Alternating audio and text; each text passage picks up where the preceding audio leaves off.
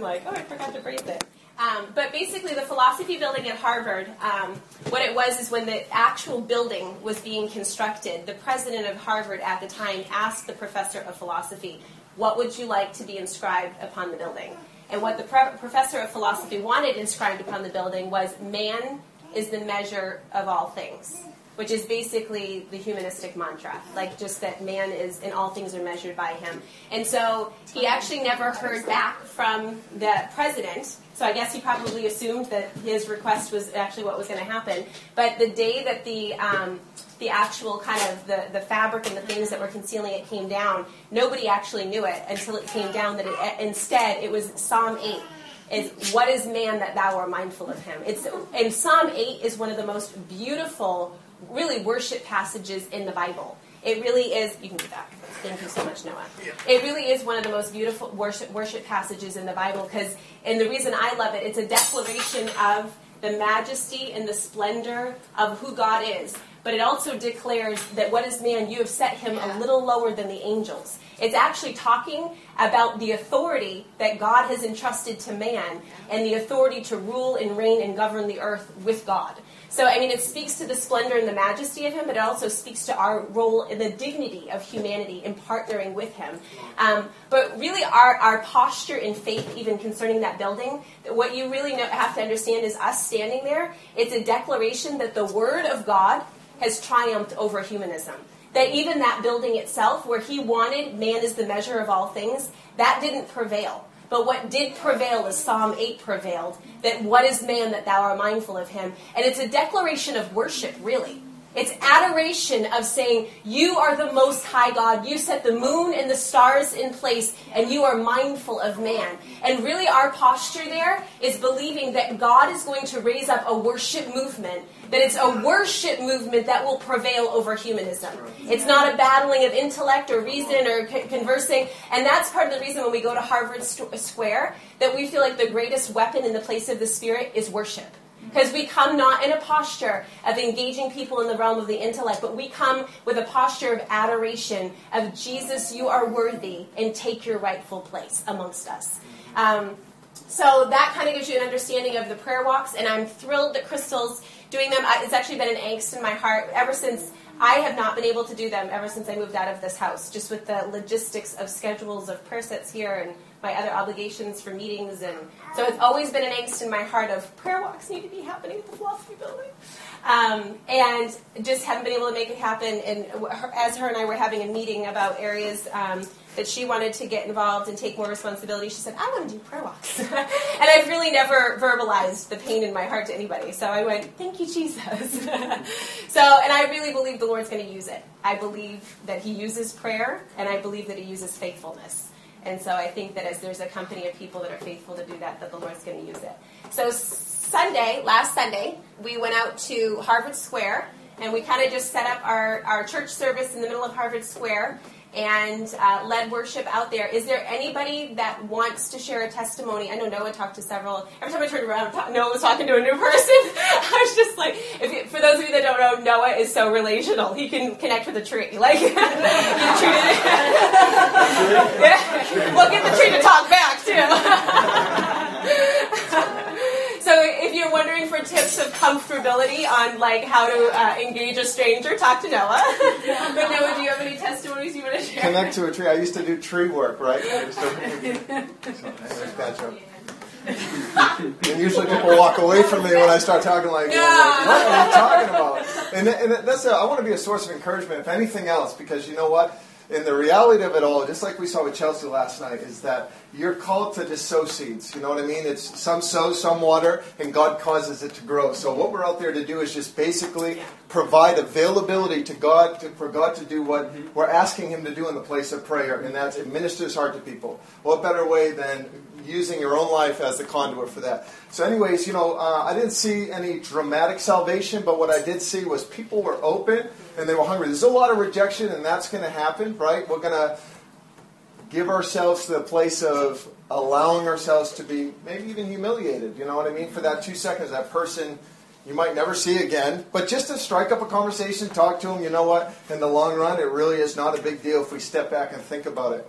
And I just saw a few different people in that time were hungry, and they were asking for what truth was, what we believe what truth was. Some lady said, can you pray for me that I have two, one heavenly type prayer and one earthly type prayer? And she said something like, that God would show me what the afterlife is, and and the truth to happiness in the afterlife for me and my family. I said, well, I'm definitely going to pray for that, but I can tell you, too, what the Word says.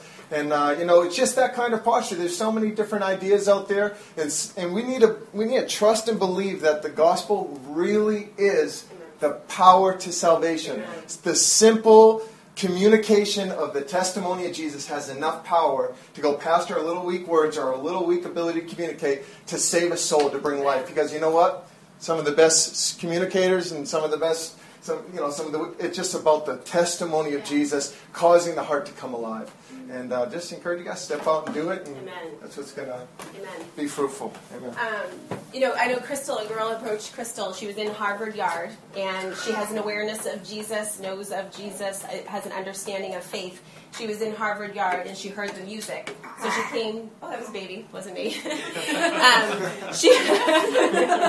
She came seeking to hear where the music was coming from, because she could, and she was talking about the clarity of it, that even like being in the yard, being able to hear the words and things like that. And just so you guys understand too, like a lot of my heart, even in our posture, like Noah said, I'm not like always looking for like the big bang results. I think one day we're all going to be surprised. There's going to come an accumulation, and the bowls of heaven have been filled. There's going to be an overflow, and we are going to see Book of Acts. But, until that time, until we do see the manifestation of that, there's a place of being faithful stewards and being faithful just to declare what's captured our heart in the man Christ Jesus in our experience. But second to that, this is what I want to say, is that we are living in a culture that increasingly is making people of faith feel as though it's a personal, private issue, and keep it to yourself. We're even living in a culture that wants to push it from the public square.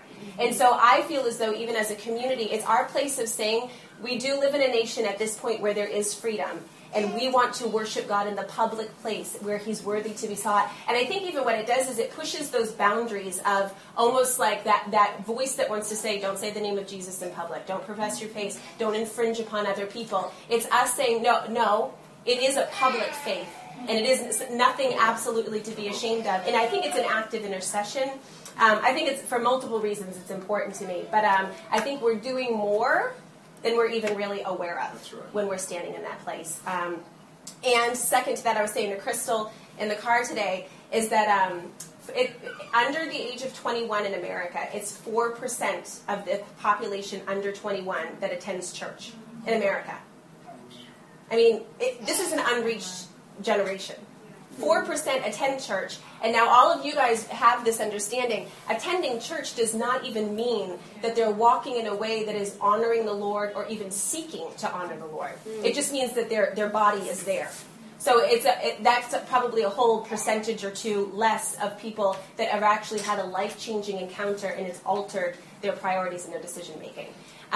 So with that said, you have to understand that when we go to a public square, and in a college setting like this, when people see other people of faith, the encouragement is that it is to their heart, the way that it blesses them. And so anyway, I think on several fronts it's honoring the Lord, and it's our posture that we need to be faithful to stand. Jenna, I'm happy to see you. I'm sorry, I thought you were home. You're here. It's good to see you. All right, what we're going to do is we're going to take some time. So the last time that Noah taught, he did Acts 6 and 7, so it's actually been a couple weeks gap before we've been in Acts. So we're going to pick up with Acts, I don't know if we're going to get to 10, but definitely Acts 8 and 9 we're going to cover today. And we'll see if we get to 10. That would be interesting if we did get there.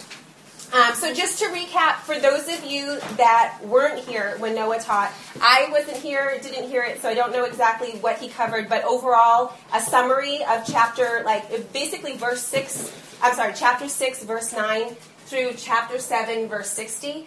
Basically, Stephen's life is highlighted. It's Stephen. So I'm sure he talked about Stephen somewhere in there.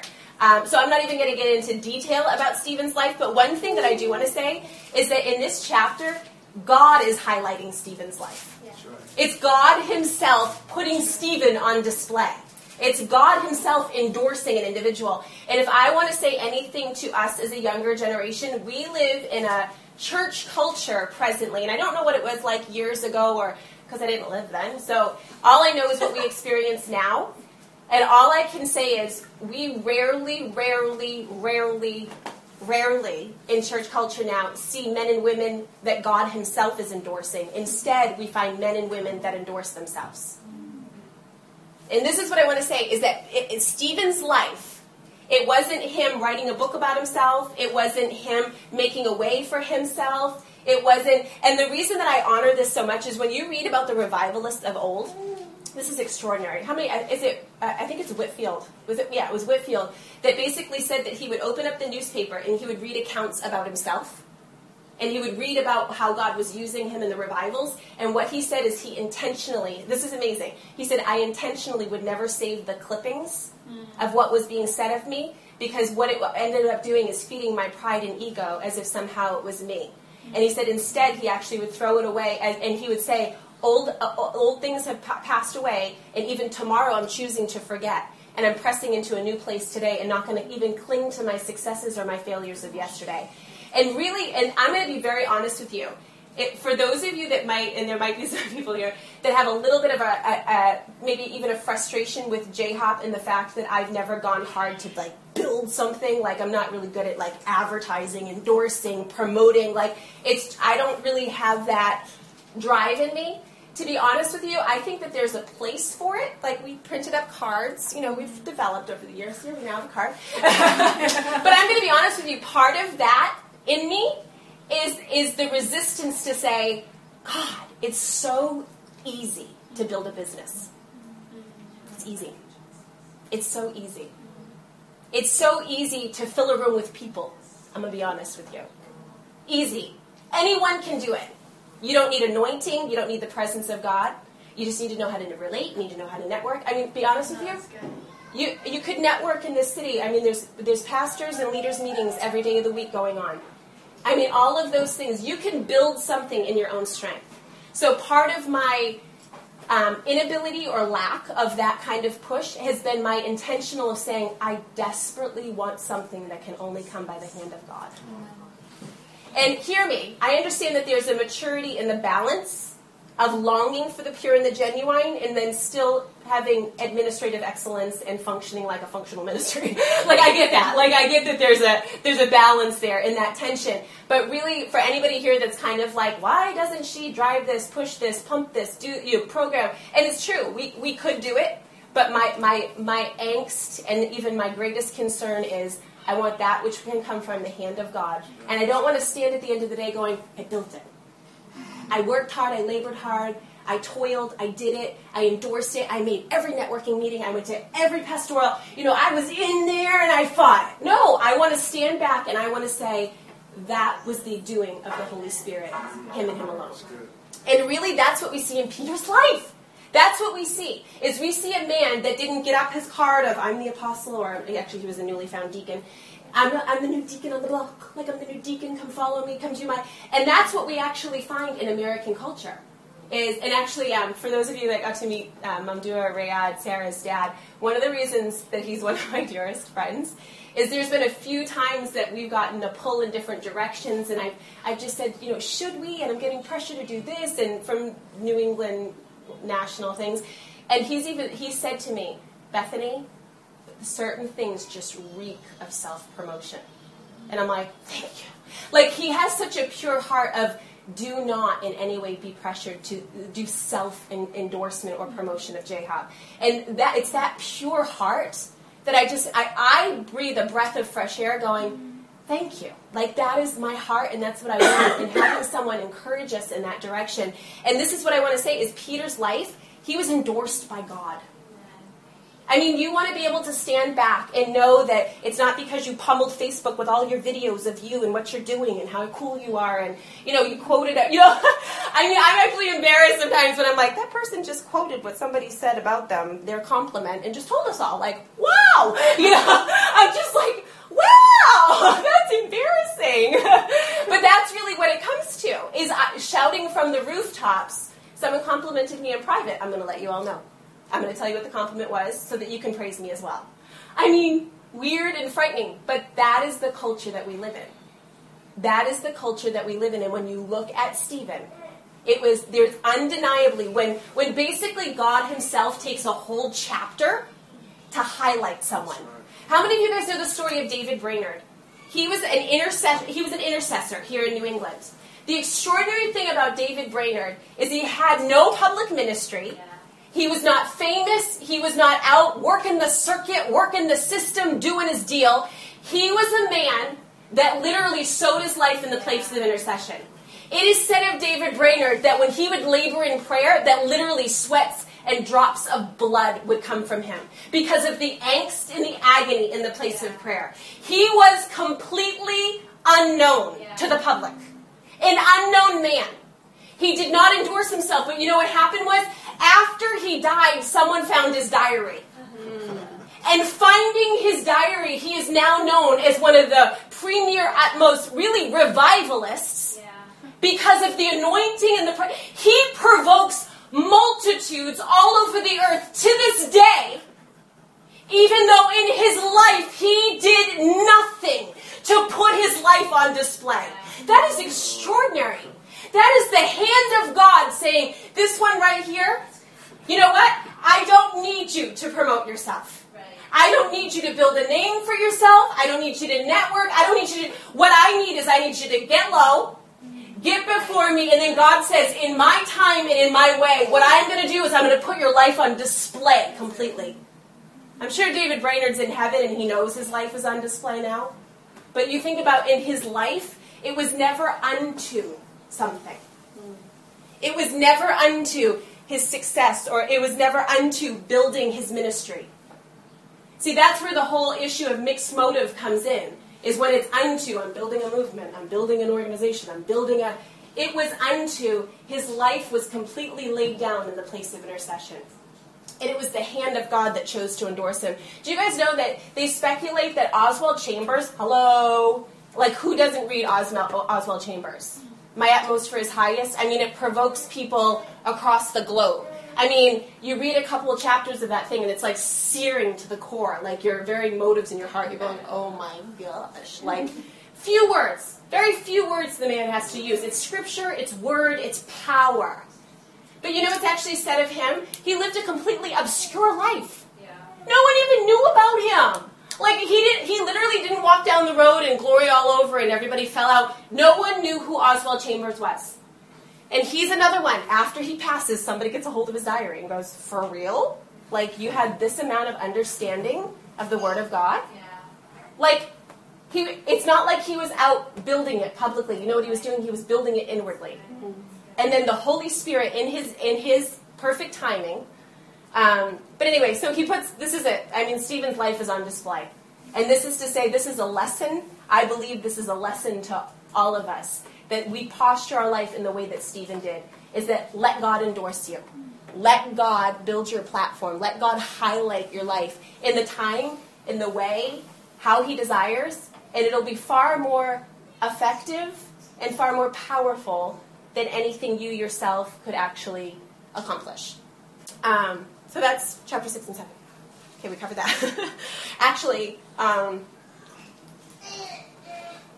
do just want to mention babies everywhere.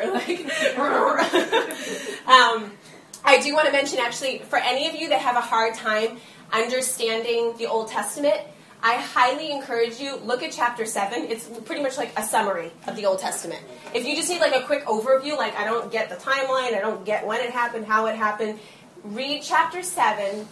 It'll give you a very clear, concise understanding of the Old Testament. But what we're going to do is actually the latter part of chapter 7 in verse 60 is actually, I'm sure, Noah, did you get to 60 last week, Stephen's martyrdom? That's where we stopped. Okay, so that's what we'll pick up. Verse 60 is actually where Stephen, he was the first martyr. And this is actually where Saul of Tarsus is introduced. Basically, when we talk about the issue of martyrdom, how many of you are very aware that in Muslim culture, martyrdom is glorified? So I'm just going to say this, that as Christians, when we discuss martyrdom, we're not doing it in the sense of, wouldn't it be cool to be a martyr because it's just so extreme? Because that really is the nature of Islam and the Muslims. It's the extreme, and it shows devotion, ultimately. That's where it comes from. But really, what our context when we talk about martyrdom is based on Revelations 12:11. How many of you guys are familiar with Revelations 12:11? And they overcame him by the blood of the Lamb, by the word of their testimony, loving not their lives even unto the death. And really what that speaks is it's all an issue of love. See, for every single one of us, and God forbid we ever come to a time or a season in history that we ourselves experience persecution to that measure. But I think we would all love to think that we would have such devotion to Jesus Christ that we would not deny his name, even if it means martyrdom. But this is what I want to say, and this is what we see in Stephen's life, and this is what we understand from martyrdom from Scripture, is that if we're not living with that kind of love awakened in our hearts in our daily life, you can never expect, in the point of choosing between life and death, that your choice would be to lay down your life for Jesus. Because really, ultimately, all martyrdom is it's the end result of a life that was lived in love for Jesus Christ. Really what it is, it's a manifestation of a life saying, I lived my life completely and utterly abandoned. I have no life outside of him. There is no life outside of him. So it's almost like it's the most natural outcome is to willingly choose that rather than kind of in your point of decision of whether to deny Jesus or not to deny Jesus, that there's going to be some kind of a mental, there will be such a heart response of love, like it says, that they did not love their lives even unto the death. That love, a life of love before Jesus is what brings them to that place. And so it really is an issue of love. And really, in our modern culture, to even discuss the issue of martyrdom, it's such a distant, but not only distant, it's foreign. It's just a foreign, because obviously in our American understanding, we would never be faced with that. We would never be faced with, will we be loyal to Jesus or loyal to man? Or would we, if someone told us not to preach Jesus? See, in our culture even, right now, when restrictions are put upon the church, we all just go, okay, another rule, another boundary that I'm supposed to abide by. We just keep backing up. Recently they've basically said that pastors cannot, even from a biblical stance, even if it's just Bible you're quoting, in any way say anything that would be discriminatory toward a homosexual. Which basically means there's several passages of the Bible you can't say out loud in church. I mean, so the more that we go, okay, that's another rule. Instead of pastors saying, I'm sorry, no, my loyalty is to the Word of God, and I will not compromise no matter what the consequence. And see, it's in this place that we must be loyal in life, and we must live that place of love in life, and then that place of martyrdom ultimately is just a byproduct. But if you guys want to turn to chapter 8 of Acts.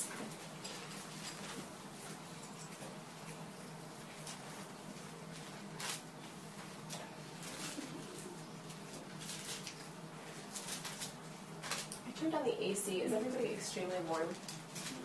I'm warm, but the AC is on. It's just not. Okay. Chapter 8. So basically what we find, we had just finished, and this is where the martyrdom, which is profound. I mean, verse 60 is literally saying, as he knelt down and cried out with a loud voice, Lord, do not charge them with this sin. And when he said this, he fell asleep. Stephen was stoned to death. I don't know even how many of us understand, for him to be stoned, that literally the amount of people hurling rocks at this man, he was basically buried alive. That's really what it comes down to. And even in biblical times, if you study stoning, sometimes it was almost like you could actually go there weeks, months, years later, and a pile of rocks would be covered because that's where the person was stoned. But oftentimes, the very just breaking of bones, the amount of pain that they were enduring in the midst of that. Oftentimes you can't even run to escape because your legs have been so wounded from boulders being thrown at you. It's an excruciating, painful, tormenting way to die. And in the midst of it, see, this is what I love. Sometimes we often think that when life gets difficult or we're under stressful situations, it almost it brings the bad out of us. You know what I mean? It's kind of well, I was in a stressful situation, that's why I said that. Or I was under a lot of stress that week. That's why I responded that way. And I'm really sorry if this bothers you, but I have the firm conviction of it's under stressful, hard situations that it's your true self. Like, that's you! Like, that's not, because that's who you are. And it's just that pressure and stress brings it out. Yes. Really. So instead of, and I use that, like if I find like anger starting to, I'm not like, well, it was just a really hard week and I didn't sleep a lot. So no, it's, you know what, I was weak and I was vulnerable. And so in my vulnerability, my filter was gone. I had no intellectual filter to respond. That's really what it is. On our good days, we have enough emotional strength, fortitude, clarity to kind of negotiate and go, don't act that way, that's not right, that's not good. It's those places of weakness and vulnerability that really what's going on inside of us comes out. Like we're seen, But anyway, in his hardest, most vulnerable, we didn't find this dude cursing. And we didn't find him even cursing the people that were doing it to him. What we actually found was an expression of love from his life. I mean, this is where, obviously, when you read Revelations where it says, loving not their lives unto the death, he obviously had a manifestation of love for Jesus, but also humanity and individuals. Because his response was, Lord, do not charge them with this sin. And then he fell asleep when he had said this. I mean, for him to have such a response of compassion, rather, God, judge these people. Vindicate my death. That kind of, it was nothing but pure motive and pure desire. And then it goes on in chapter 8 to say, now Saul was consenting to his death. At that time, a great persecution arose against the church, which was at Jerusalem. And they were all scattered throughout the region of Judea and Samaria, except the apostles. This is interesting. It was actually only the apostles that remained in Jerusalem. The rest of the church scatters. And they have to. They're driven because of the persecution of Saul. And it says, a devout man carried Stephen to his burial and made great lamentation over him. As for Saul, he made havoc of the church, entering every house and dragging off men and women, committing them to prison. Therefore, those who were scattered went everywhere, preaching the word. So the persecution actually causes the spreading of the gospel. They went everywhere preaching the word. So the word of the Lord exponentially increases because they're driven from Jerusalem. So they go to Samaria, they go to these other places. And this is actually what we're going to really focus on for the next few minutes. It says in verse 5, then Philip went down to the city of Samaria and preached Christ to them. What we now see is we see citywide revival breaks out in Samaria. Philip goes, he preaches, and then it begins to talk about the unclean spirits crying out with a loud voice that they came out of many that were possessed. I mean, this goes on. It talks about Simon the sorcerer. I mean, the mass conversion, the healing. Yeah. This is, when you study it, Samaria started receiving and experiencing a citywide revival. And this was the fruit of the persecution. This was the fruit of this man Saul tormenting believers and them being scattered. I mean, number one, let's just highlight what a phenomenal heart response from the church. That they don't get downcast.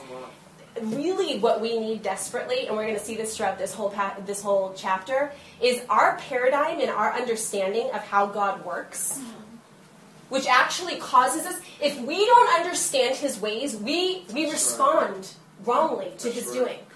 See, if we looked at it as like somehow God didn't answer our prayers, God didn't move on our behalf, like beginning to misunderstand the process or even why God allows it. Could you imagine in modern day Christianity, there would be such a downcast, heavy, discouraged, because we so don't understand the ways of the kingdom.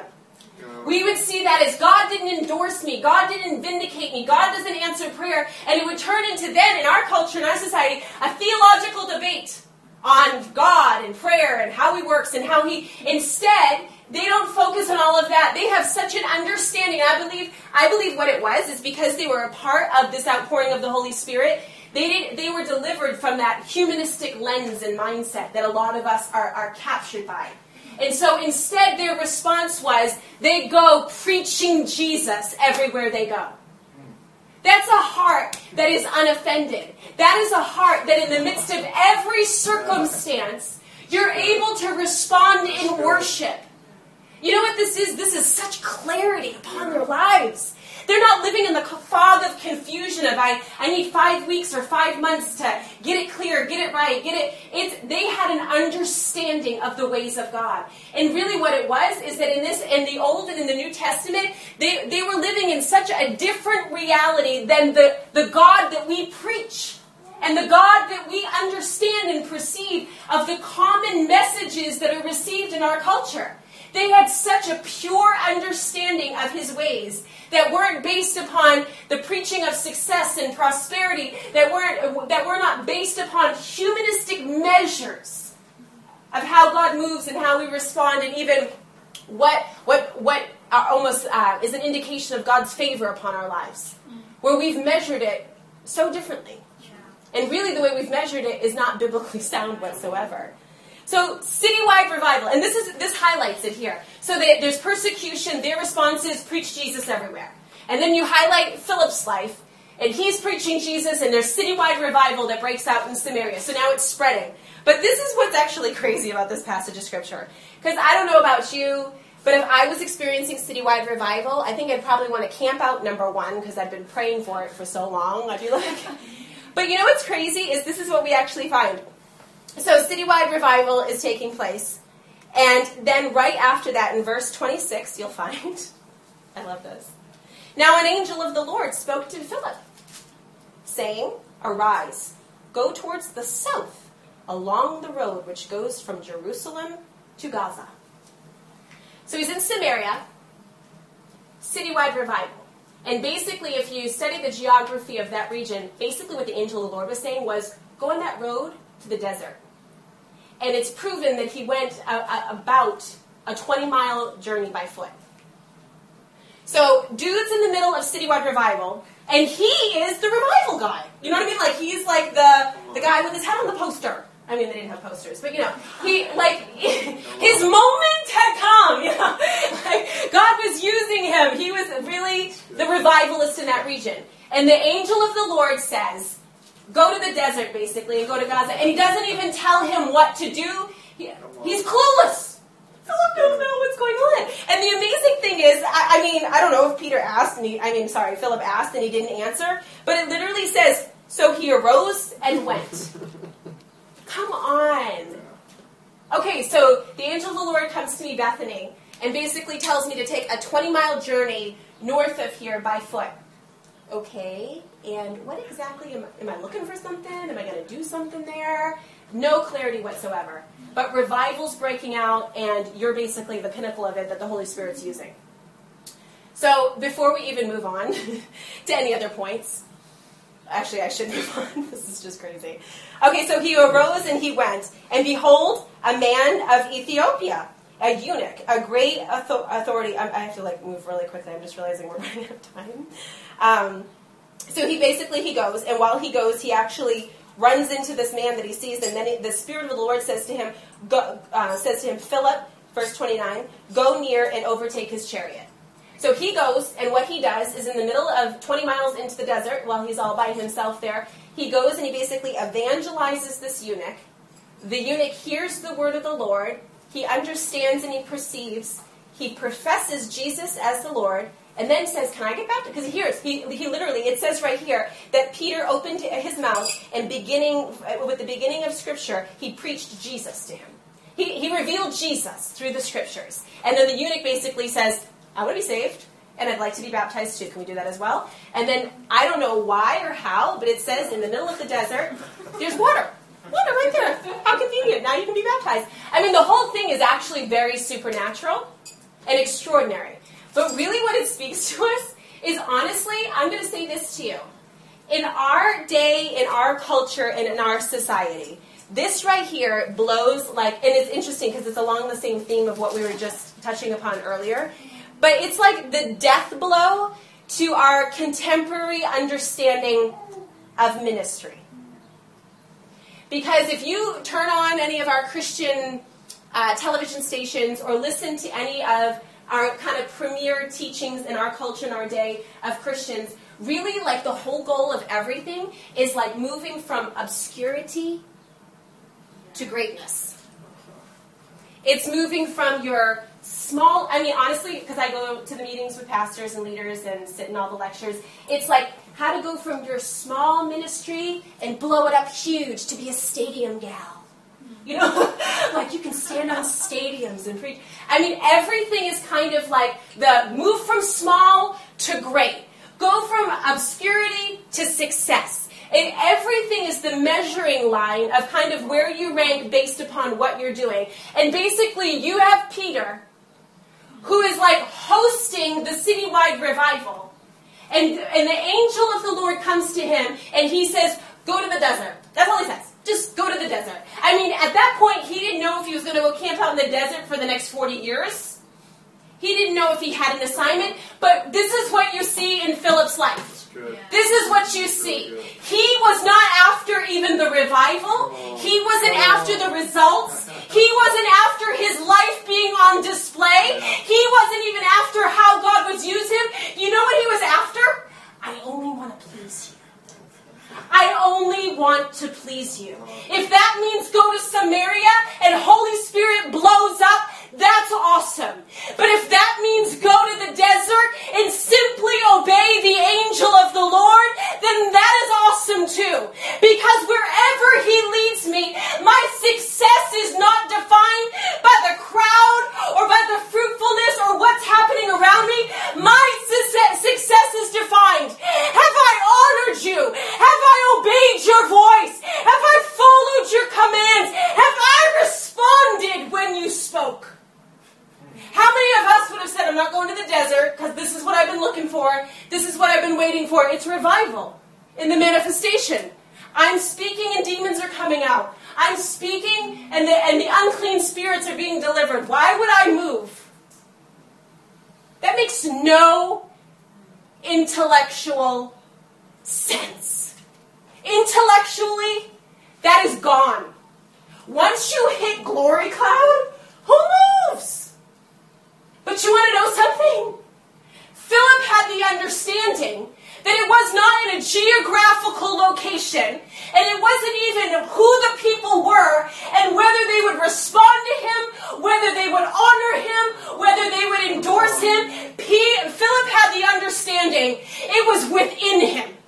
The manifest glory of God would go with him wherever he went. And if he went to the next city, and that if he was rejected, that it was not measuring the success and the identity of him as a man.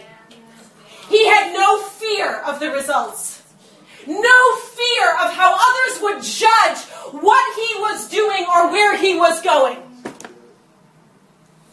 See, that's the place of confidence. That's the place, and this is where all of us need to come, where we are so tuned in with the Holy Spirit himself, that it's not, I found my niche, and I'm being endorsed and everyone's praising me in Samaria because I'm the man of God. It's you know the Holy Spirit so well and intimately inwardly that is all you care about hosting. And whatever the next season looks like, whether it looks like fruitfulness or barrenness,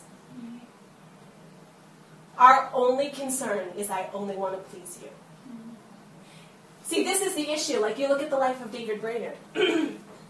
How many people would measure his life as being unsuccessful? I mean, how many of his personal friends... I can't say I can guarantee. I wish I could guarantee. But I strongly believe, I'm sure he even had people saying, but David, you're an anointing teacher. You could. Why don't you? But David, why are you spending this many hours in prayer? You could have this opportunity or be on this circuit. But David, see, oftentimes these lives, there's such amazing potential upon them. And oftentimes people don't even understand why they choose such a narrow, lowly way. But what if David Brainerd, just speculating, what if he left that posture of prayer? What if he left that place of intercession that he knew for the Native Americans? What if he left that place, ultimately it was obedience to his calling? He was obeying the call of God upon his life. What if he left that for a momentary or immediate success and prosperity in the eyes of man or even in his own life? What if he left that? You know what I bet you? I bet you he could have seen a limited amount or a portion of success, but the longevity and the even eternal fruitfulness of how he sowed his life would have been limited. It's this principle in the Word of God. There's 30, 60, and there's 100-fold.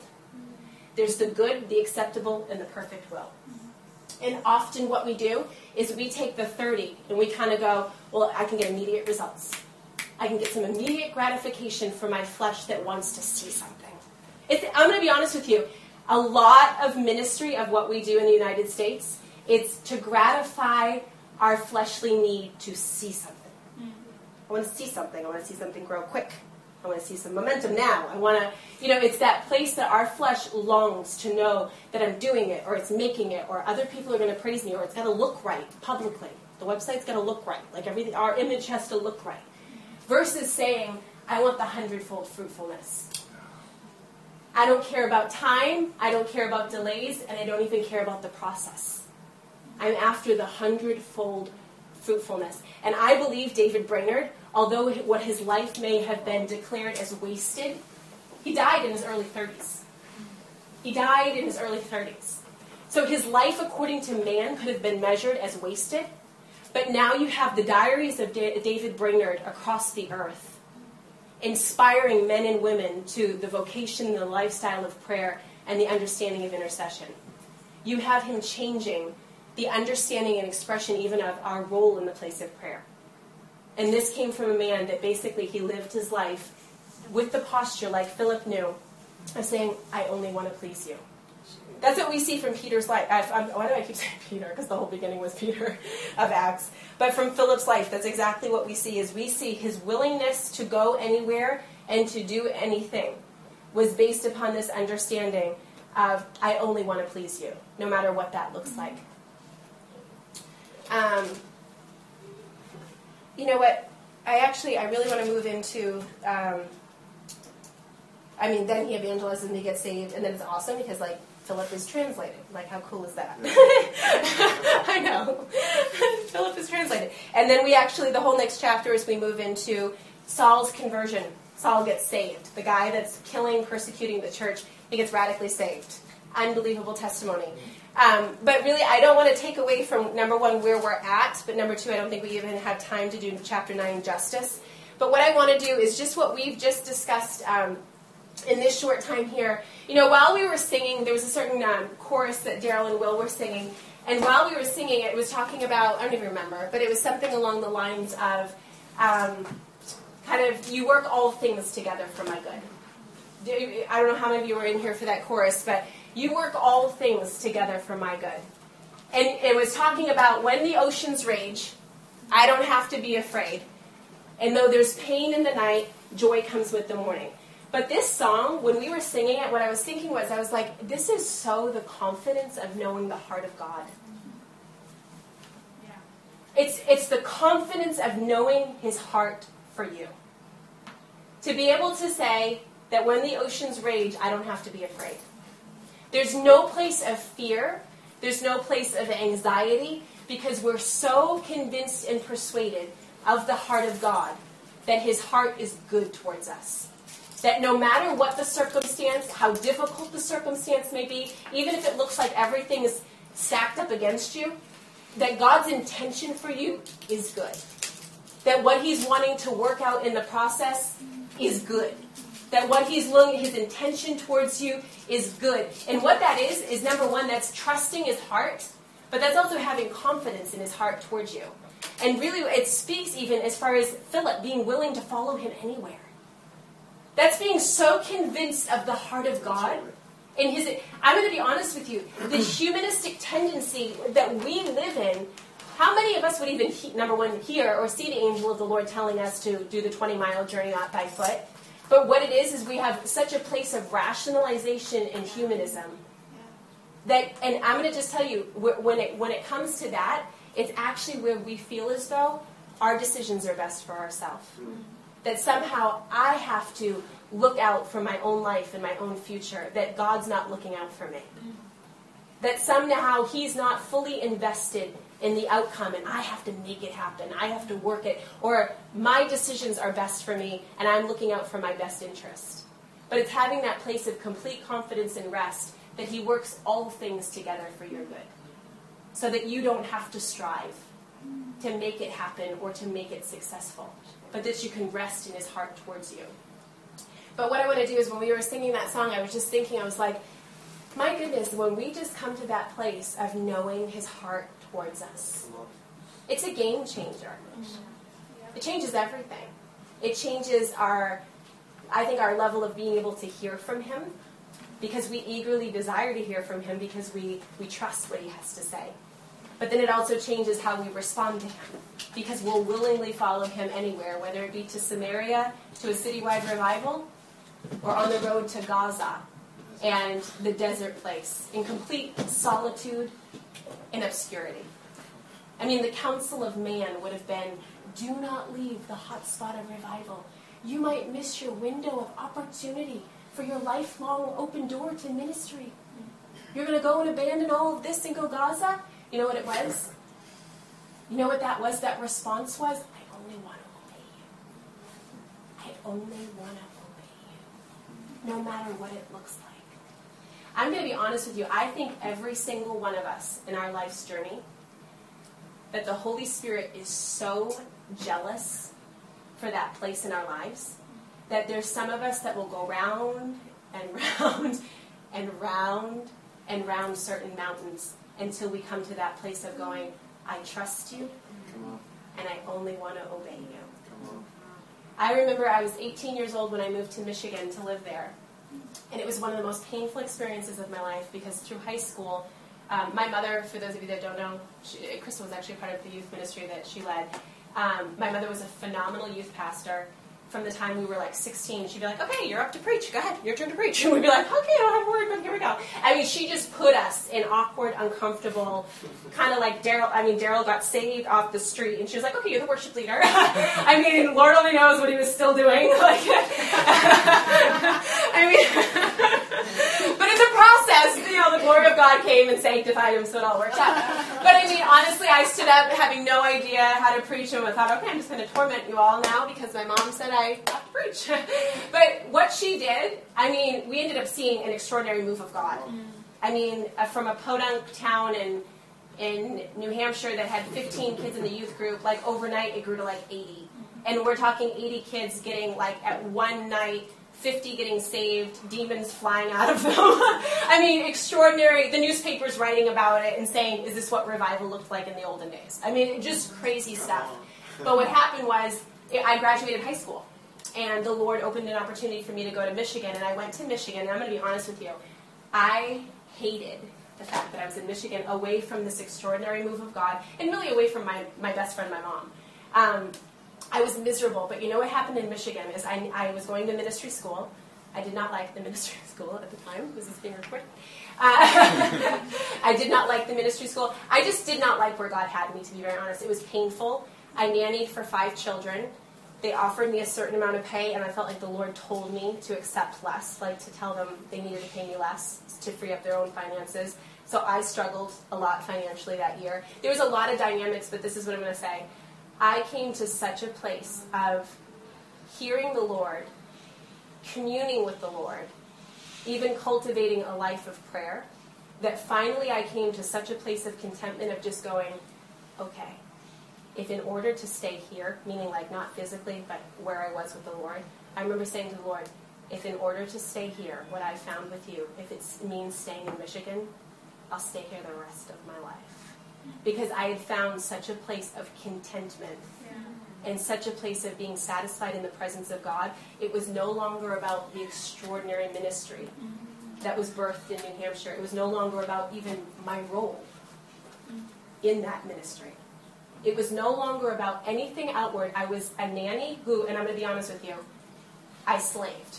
I cared for 5 very small children, day and night, night and day. I cooked their meals. I cleaned their house. I homeschooled them, and I did my classes at night and did all my work and all of that. It was painful. But in the midst of that, number one, I can honestly tell you, I learned what it was to commune with the Lord continually abide in his presence, but also to cultivate that kind of life in a desert place where no one was nurturing it. And to be honest with you, not only was no one nurturing it, there was even a measure of persecution for the choice to fast and things like that. I mean, it was hard. It was hard. I was completely misunderstood, but the Lord used it. And I came to such a place of saying, I don't care ever what my outward life looks like. I don't care ever what it amounts to or what's seen from the eyes of man. It's that place of learning, of living before the eyes of God alone. That place that you live before him and him alone, that's where you're satisfied. That's where you're content. And ultimately, that's where your success lies. In I only want to obey you. And even finding joy in the place of the wilderness. I can't tell you how many people have shared with me like really painful like desert wilderness seasons that they've been in. And the angst of my heart, whenever I hear them kind of like, I don't know when this season's going to end. I don't know when God's going to release me or endorse me. Or I always sit there kind of going, you're going to look back someday and think this is the most treasured. It's those most painful seasons that really become the most treasured in our lives. In the almost those most difficult seasons where he is revealed in a way, and when our heart finds refuge in him, that they become the most treasured seasons in our life. But really, why I was bringing this back to the song is it's that place of confidence in the heart of God, of that though the oceans rage, I don't have to be afraid. It's that place like Philip of saying that whether it's in the place of fruitfulness in the land of abundance, or whether it's in the desert place of barrenness or the physical desert of on the road to Gaza, in the obscurity to ministering to only one eunuch, that either one, before the eyes of God, it's whatever he deems is successful, and it's whatever he calls us to that we want. I just want us to respond to that place before the Lord of saying, and really what it is, it's a place of trust. Of saying, beyond my understanding or beyond what it appears as though physically to even other people, I only want to obey you. No matter where it brings me. No matter what it looks like. Whether it's obscurity or whether it's even in a public place. I mean, some of us, we would prefer the obscurity because there's a place that we actually find contentment, and that being called to the public place is even more of a place of obedience, of going, okay, it's painful, but I'll obey. So it's either one. It's not one or the other. It's wherever the Lord is calling you. But for anybody that just feels as though they feel the stirring of the Holy Spirit to just respond to the Lord, of saying, God, I want that posture like Philip, to say, I only want to obey you. That's my desire and that's my longing, no matter what it looks like. Whether it's in marriage or in singleness. I mean, that's the road for some of us, is saying, God, even in those places of pain, whatever you choose for me, I only want to obey you. Whether it's in financial success or even in poverty, I only want to obey you. So anybody that just wants to respond to that, let's stand to your feet and we're going to pray together.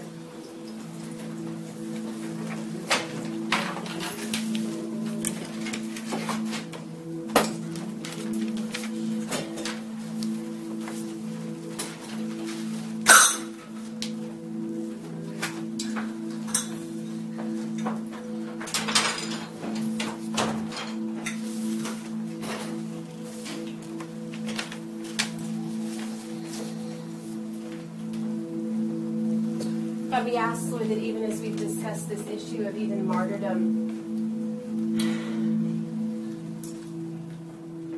Lord, as it's declared in Revelations that they overcame by the blood of the Lamb, by the word of their testimony, and loving not their lives unto the death. God, we just say, Father, that, Lord, before you, God, we want to live in such a place of abandon.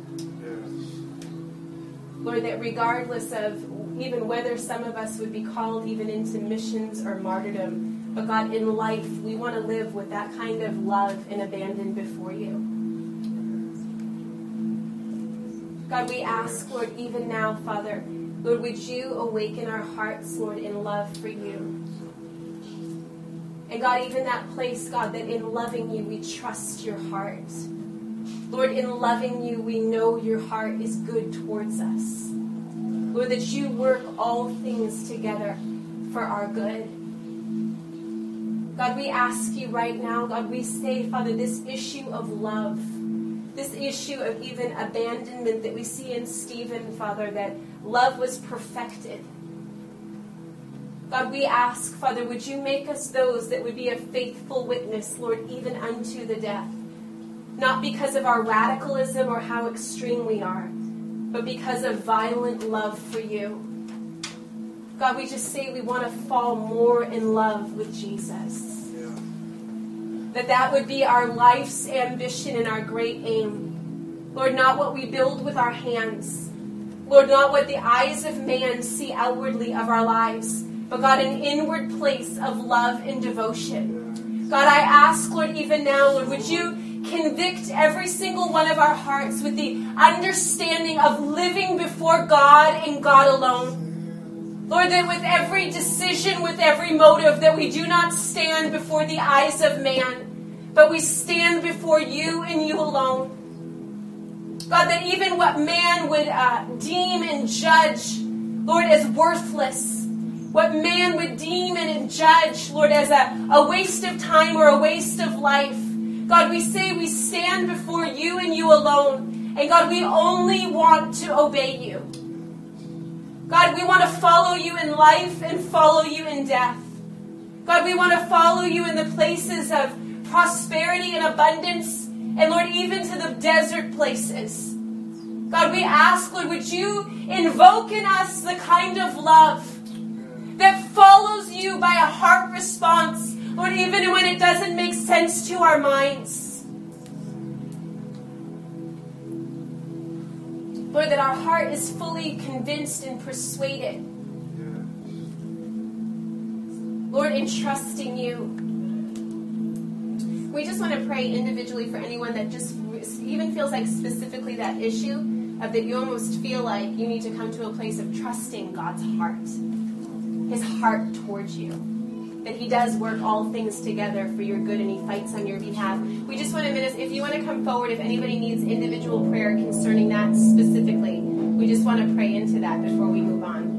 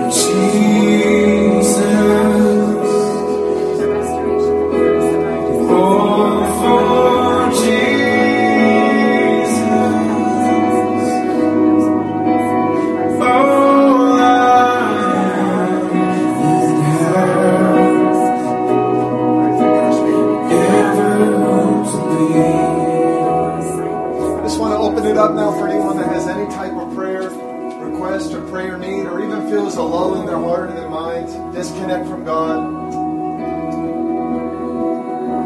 Or maybe the life and pressures of life are pressing around you.